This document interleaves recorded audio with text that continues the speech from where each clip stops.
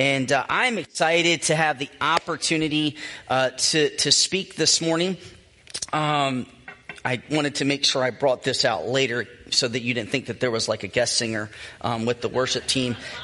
You do not want me singing. I triple check when I'm off stage that my mic is off when it comes to singing. And if you can, silence your phones. And not because like I don't want them to go off while I'm speaking or anything like that. No, my phone went off while I was speaking in the first service. Okay. So anyway, and I gave all of my devices to my wife, my Apple Watch, my phone. I gave it to her. It was crazy. But I'm excited to bring the gospel to you this morning. Pastor gave me the opportunity to do that, and I'm excited to continue our series, Reveal. I will be talking about how we can verify the gospel through our ethics. And if you're like me, and I work with students, there's a lot of times where like they hear a word and they're like, what does that even mean? And we have to kind of break it down. So I looked up that word ethics, and its simplest form means moral principles that govern a person's behavior or how someone conducts a specific activity.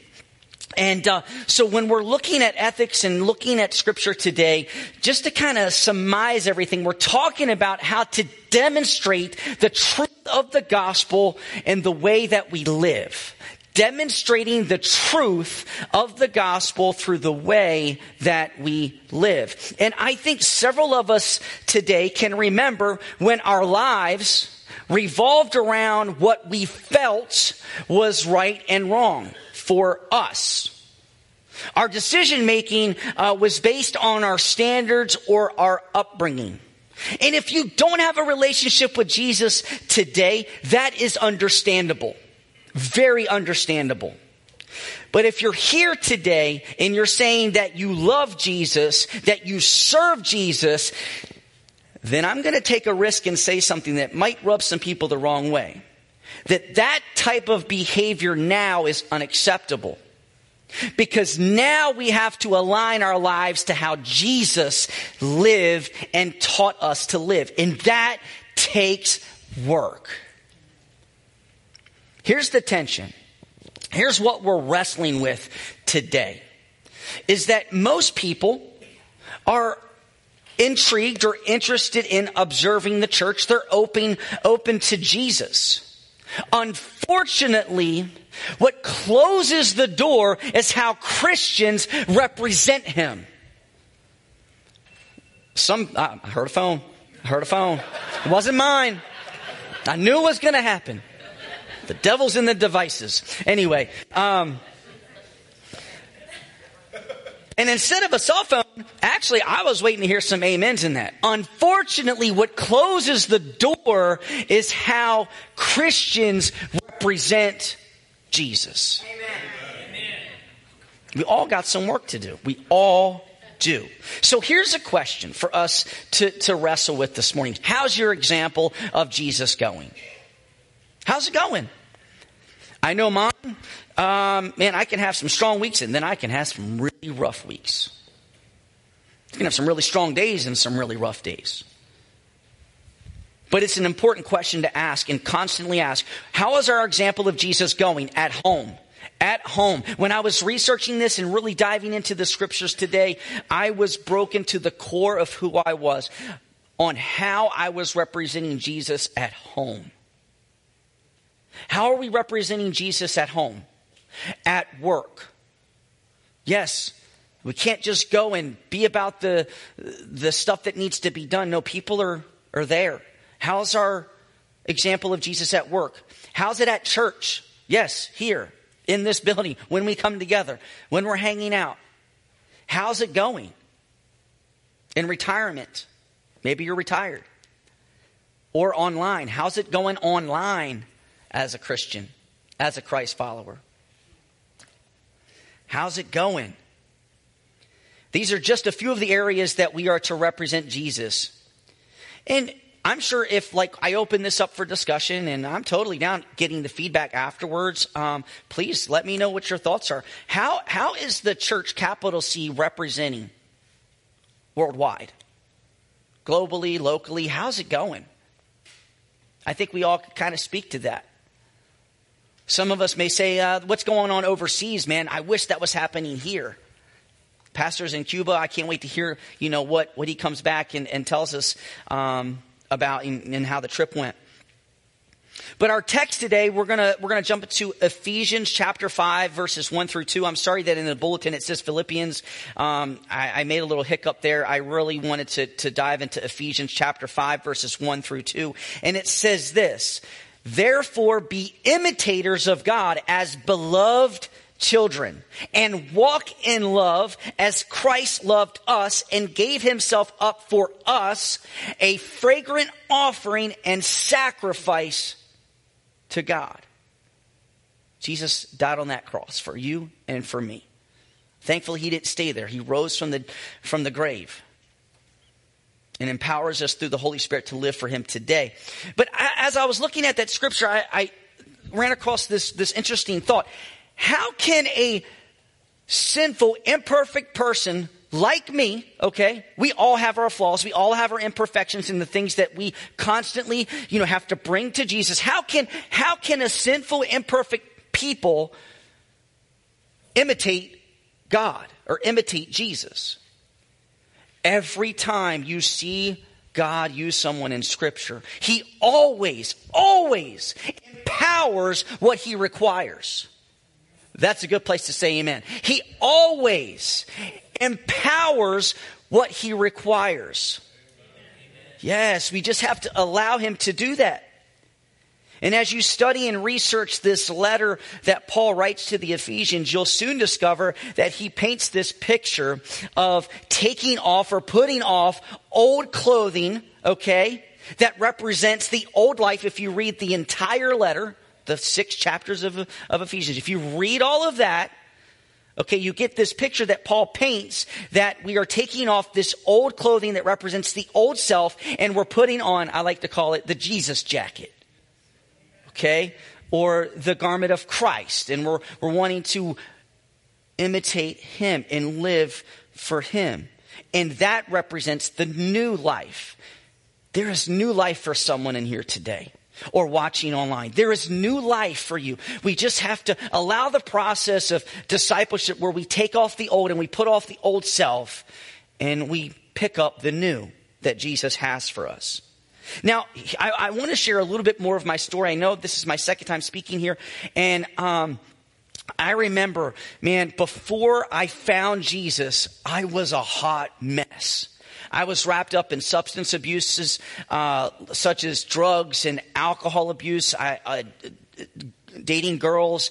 And for all that stuff, I lied, I cheated, I did whatever I had to do to experience those things and those substances. But then I hit a wall and I was facing some consequences. And I remember I literally was incarcerated for my decisions. I had to serve some time in jail. But prior to that sentencing, I stumbled into a church much like this one. The pastor was preaching and he invited some people up for prayer. And I remember being in my pew and I was like, okay. Or in my chair, and I was like, okay, I risked my life on all this other stuff. I think I can, take a couple steps towards the altar that he's talking about and take a risk on Jesus. Well, I got up, I went up to the altar. The pastor looked at me and he said, Shane, do you want everything that Jesus has for you? I said, yeah. He said, step into it. And I took one step towards this pastor and he started to do this. I thought he was going to choke me.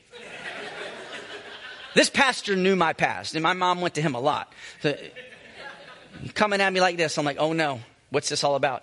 But he lays his hands on my shoulders, and he begins to pray for me. And I remember in that moment, the very real supernatural power and essence of God fell on my life. I fell to the ground. I started sobbing and crying out for Jesus to save me, to heal me, to help me. And then I got up from that moment and I was completely set free from drugs, from alcohol, from the relationships that I was in. And yes, It was awesome. It was awesome. And I was so excited and I was so free. And I felt like all that old stuff was off of me and all this new stuff was upon me and happening in my heart. And we serve a Jesus that still does that today. You just got to get to that place where you surrender. And you say, all of me wants all of you. Take everything. He wants to inhabit his people. He wants to be upon your life and in your life. But I remember after that, I wanted to serve Jesus, and I heard about this ministry school called Master's Commission, and I was told about this particular pastor. His name was Pastor Brian Sylvia. And I heard that he was over this school, and his wife Rebecca actually grew up and attended the church that I got radically transformed and saved in. And that he and his wife were over that school, and their theme was to know Christ and to make him known. I'm like, sign me up. I'm in. I want to do that. But I had some consequences that I needed to face. And I ended up serving a sentence in jail. And I remember being brought in. They gave me this orange jumpsuit. And I only was there for a little while, but it was long enough, and they wanted to make sure that it really sunk in. So they gave me this giant orange jumpsuit that was like way too big for me. I mean, like, I look like a flying squirrel in this thing. And, I put it on, and, I'm serving my time. And then over the course of that time, before my mom came to visit me and my pastor that prayed for me and God used mightily, I get an announcement. It wasn't my name or anything. And when you're in jail, it's a number, blah, blah, blah, blah, blah. You have a visitor. I go down the hall. I'm handcuffed. I'm in this ridiculous looking orange jumpsuit. And I walk down, and there is Pastor Brian. And I sit down with him, and he asked me, he said, do you still want to go into ministry? Do you still want to do ministry school? I said, yes. And I remember signing the application form while I was incarcerated, and I came out of there, went right into ministry school, and we stayed on campus. And I remember one of the coolest things that Pastor Brian did for me when I first went into ministry school. My mom was single, and she was raising, my younger brother. She didn't, have a ton of money, and I'm new to this church thing, so I needed church clothes. So I walk into my dorm, and on my bed are 2 stacks of shirts folded, for me, that were Pastor Brian's shirts, but he wanted to bless me with them. And I was like totally like overwhelmed by that moment. However, it was a big however. I was new in Jesus, and for some reason, my first year in Jesus, I was obsessed with my arms. So I cut off the sleeves of every single one of those shirts. I don't know. I thought I was the muscle man of my class or whatever. I don't know what I was thinking.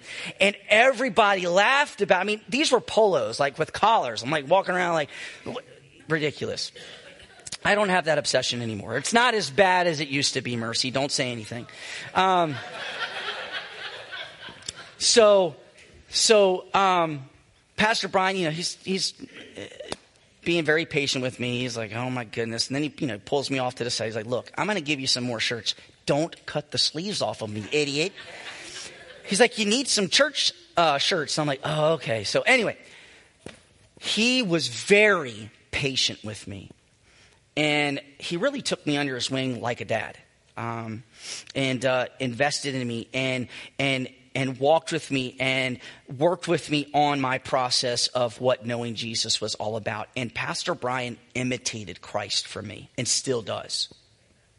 And we have a very awesome pastor that leads us that imitates Jesus and leads like Jesus. And we need to really grab a hold of that as I'm unpacking the scripture today. So let's unpack this text. The scripture starts out by saying, therefore. Whenever that word is given, therefore means that there's something before that was written that we need to read. We have to go back and read the before. And Paul, if you just rewind a couple verses back into chapter 4, we're in chapter 5, and chapter 4, he talks to us about not lying anymore. Stop lying. And we think, oh yeah, like stop lying. You know, people outside the church, they need to quit lying. No, he's writing to the believers of the Ephesian church. He's saying, stop lying. And I think it's interesting that I try to teach my son, and he's starting to get it. He's 5 now, and he's starting to tell lies here and there. I'm trying to catch him and teach him that, like, if you do this, people aren't going to trust you. And I have a 19-month-old that's his sister, Shiloh, that's growing up to him. And we teach kids. But Paul is writing a letter to adult Christ followers to not lie. And we may think, well, I don't come in and just like lie and, you know, get my way and get what I want out of people in church. However, when I started to research this a little bit, a lot of times we come into church, somebody asks you how you're doing. And you're not doing well, but I know I do this a lot. I'll look at somebody and say, I'm doing good. And I'm really frustrated. I'm really dealing with some pain. I'm really dealing with some raw emotions that I need to process. But I think, you know, I gotta be tough. I gotta hold this together. And I really was convicted as I was studying this. Church, we gotta get real. If someone asked me that, please, Jesus, I hope I'm doing good when people ask me. But if people ask me this and I'm not doing good, get ready. And listen, we need to be ready for when someone unloads their truth. We need to be ready for someone to unload their truth. Because if we're going to make disciples, we need to be okay for that. We need to be prepared for that. Don't mask yourself. Let somebody know, Shane, how you really are doing. Are we ready for that? Is our ethics ready for that? Discipleship is messy, y'all. It is messy. Pastor Brian took a lot of time with me. Okay, yes, the old stuff was gone, but there was a lot of things that God needed to wash away. And when it started to rear its ugly head, I needed someone in my life to say, no, that's not who you are. This is who you are now. That was who you were then. This is who you are now. Discipleship is messy. And we need to be ready for people to unload their truth. It also says, Paul writes, don't get so angry that you sin. It doesn't say do not get angry, because I get angry. Y'all get angry? If you get angry, raise your hand. Come on. Y'all do. Come on. We get angry. It doesn't say do not get angry. That's like impossible. I'm going to get angry. But it says so that you do not sin. Anger, internal emotion. I'm angry about how something went down or how I was treated. Wrath. The external, that which is sin. When we attack someone or we come at someone and we know that we are in the wrong, we're just so angry we can't control ourselves. And as he's writing about this, do not get angry so you do not sin, he also writes so that the enemy, the devil, does not have footing in our life, so that he does not get his foot in the door.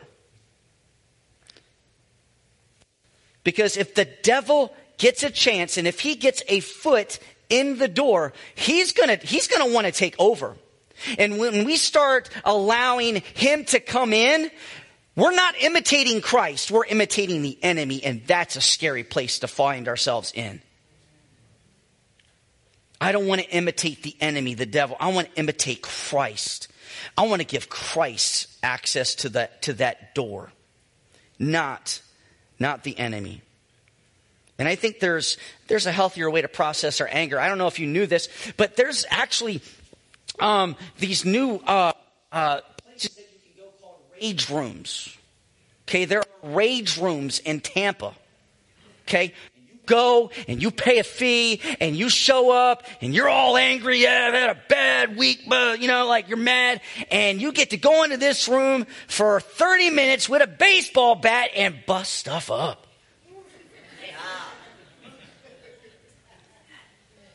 I haven't done it. Has anybody done one? Okay, well, all right. We don't know anything about it other than what I'm telling you. That's good. I think that's good. But I was thinking about that. Like, if I showed up to this rage room and I'm sitting next to someone that's about to go in, like, how awkward that must be. Like, You sit next to the person like, how you doing? Not good. That's why I'm here. Okay, well, have a good time. They look at you. You want to come with me? You want to go in the rage room with me? No. Anyway, so the rage rooms, I mean, I think there's healthier ways. I actually did some research on that, and it's kind of like middle of the road. Like some scientists believe that it's actually beneficial, but there are a lot that say that it's not good for you to do those rage rooms because it reinforces a really unhealthy behavior. So I'll let you kind of decide. If I see you at a rage room, I won't judge. Maybe I will. I don't know. I won't talk to you. I know that. I ain't talking to you. I ain't saying hi. Yeah. But I think a way to process our anger is prayer. I know it's like easy. We throw that at everything. But no, seriously, pray about the anger. Pray about what's happened. And then if prayer is like, you're kind of capped and you really can't get things to calm down, talk to someone that you trust about it. Process your offenses, pray over them, have a plan, and let them go. Now, I do think that we can inventory what was done to us, the pain that we felt. Like we can hold on to that for a moment to learn from it, like and grab some wisdom and knowledge from it. But we cannot hold a grudge. The second that we don't forgive, we imprison ourselves. We imprison ourselves. The next thing that Paul talks about is stop stealing. People in the church stealing. What's going on with Ephesus? What's going on with this church? Stop stealing. But then I did some research, and we may not necessarily steal material things from each other in the church, but maybe it's talking about stealing credit for something that wasn't yours to begin with. Someone else is doing all the footwork, and you kind of sneak in, and you just like appear there next to that person looking like you got all the credit, and maybe you take the credit for that kind of stuff. You steal the credit. Or how about this? You might know somebody that's an insecure leader. You've walked through a season or two of this where they're an insecure leader and they are stealing control. It's happening in the church. Insecure leaders. They have to have everything be about them. And when someone else steps up to bring their ability and their gifting, they steal it from them because of their insecurity. We steal control and limit others. That should not be, especially in the church. We should empower others to walk in their gifts, especially if they're aligning with Christ. And they're better at it than us. Amen? Amen. It's all good. If you're better at something than me, I'm going to let you run it. As long as you love Jesus. You go for it. But then it does get into the materials. There are things, that we might take that are materialistic. But the one thing that really just hit me is wealth. And, 20% of the church gives. That means 80% doesn't. And I'm just going to leave this out there. I'm not going to go down this trail, but God wants us to trust him in our finances. And that 10% or the offering that, maybe asked for, each Sunday or from time to time, giving to Cuba and stuff like that, we have an opportunity to give. And God may speak to you in that because we don't want to rob God. It's all his anyways. He wants to utilize those things. And then Paul goes on to say, stop the dirty talk, okay? The obscene, inappropriate, slanderous, and gossip-centered talk. Then he says, stop hurting the Holy Spirit, failing to acknowledge our need for the Holy Spirit because we want to live our way disobediently and selfishly. Then it says, don't be bitter, forgive like God, having no strings attached. And that's challenging. That is difficult. But once again, God empowers what he requires. And some Christians are bitter because someone took advantage of your Christ-likeness. Okay? It's going to happen. Sorry. It's going to happen. Don't allow bitterness to come in. If someone won't receive your Christ-likeness, find a place that will. Find someone that will. The scripture goes on to say, be. And it's present tense, okay? It's saying, put on Christ or imitate Christ, okay? I feel like I'm back at prom again, okay? It's prom season, so here we go. It's saying, don't wait, put on Christ now. immediately. Don't wait till you're good enough. Do it now. It's a call to practical action, going beyond our inner life and saying, Jesus, I want to show people who you are.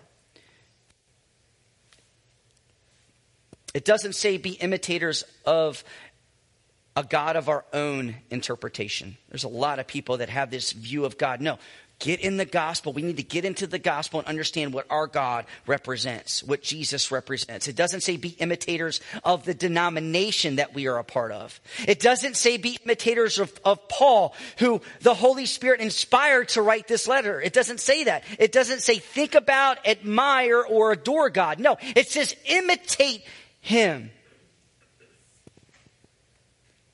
Which means to mimic, to follow Christ's example, to be obedient to his ways. And I like this part of the Greek definition. It means to have someone notice the Christ likeness in you without you consciously thinking about it. You're just serving Jesus, and people recognize Jesus in you just because it's part of who you are and how you live. And somebody needs to hear this right now. It says, as beloved children, you are loved right now. You are loved right now. You do not need to wait. You do not need to wait. You are loved at this very moment. And then it says to walk in love. I think we should switch it up because I feel like we do pretty good walking around. We respect each other. We love each other. We're good. We walk around. We encourage each other. Nice jacket. How you doing? You know, that kind of stuff. We're pretty nice as we're walking. It's the driving. They need to change that to drive. Drive. Drive.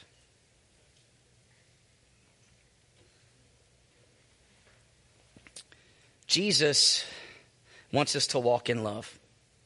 He wants us to walk in love. And if our actions line up with the gospel, then people may give us the opportunity to speak it. Let me say that again. If our actions line up with the gospel, then people will give us an opportunity to speak it and share it. It has to be spoken. I will say that. It can't just be shown. People need to hear God's word. It needs to be spoken. Christ gives and forgives, and he offers himself as a sacrifice. And not only did Christ become an offering and a sacrifice on the cross that we talk about a lot, his whole life was an offering and sacrifice. Think about that. We forget that. We think only about the cross as him being an offering and sacrifice. No, his whole life was that. And he may not require us to go to a cross, but he is requiring us to live our lives as an offering and as a sacrifice for him. So if we're going to verify the gospel with our ethics, we need to become a disciple of Jesus. We need to become a disciple of Jesus. And then we need to pursue the transformational presence of the Holy Spirit. We need to partner with the Holy Spirit. Don't be afraid. Talk with the Holy Spirit. Allow him to fall upon your life and fill your life. The next one is modeling godly character. We need to model godly character. And this is the challenge. If we get the first three right, then we're ready for this last one. Then we can commit to someone else's discipleship process. We're always like trying to bring new people in. Are the people that are already here ready for that? Are we equipped for that? Are we representing for that? We need to be ready. And when we're ready, then we can commit to someone else's discipleship process. So imitating Christ looks like partnership with the Holy Spirit, putting off the old self, working hard, seeking truth, remaining teachable, forever forgiving, being the greatest givers, angry, but pursuing peace at all cost, prayerfully processing our pain, loving, being patient, and committed to each other's pursuit of Christ-like maturity. That's what it looks like. And if we allow this process to play out, then we can verify the gospel with our ethics and our lives. Let me pray for you. God, I thank you for the group of people that are here today.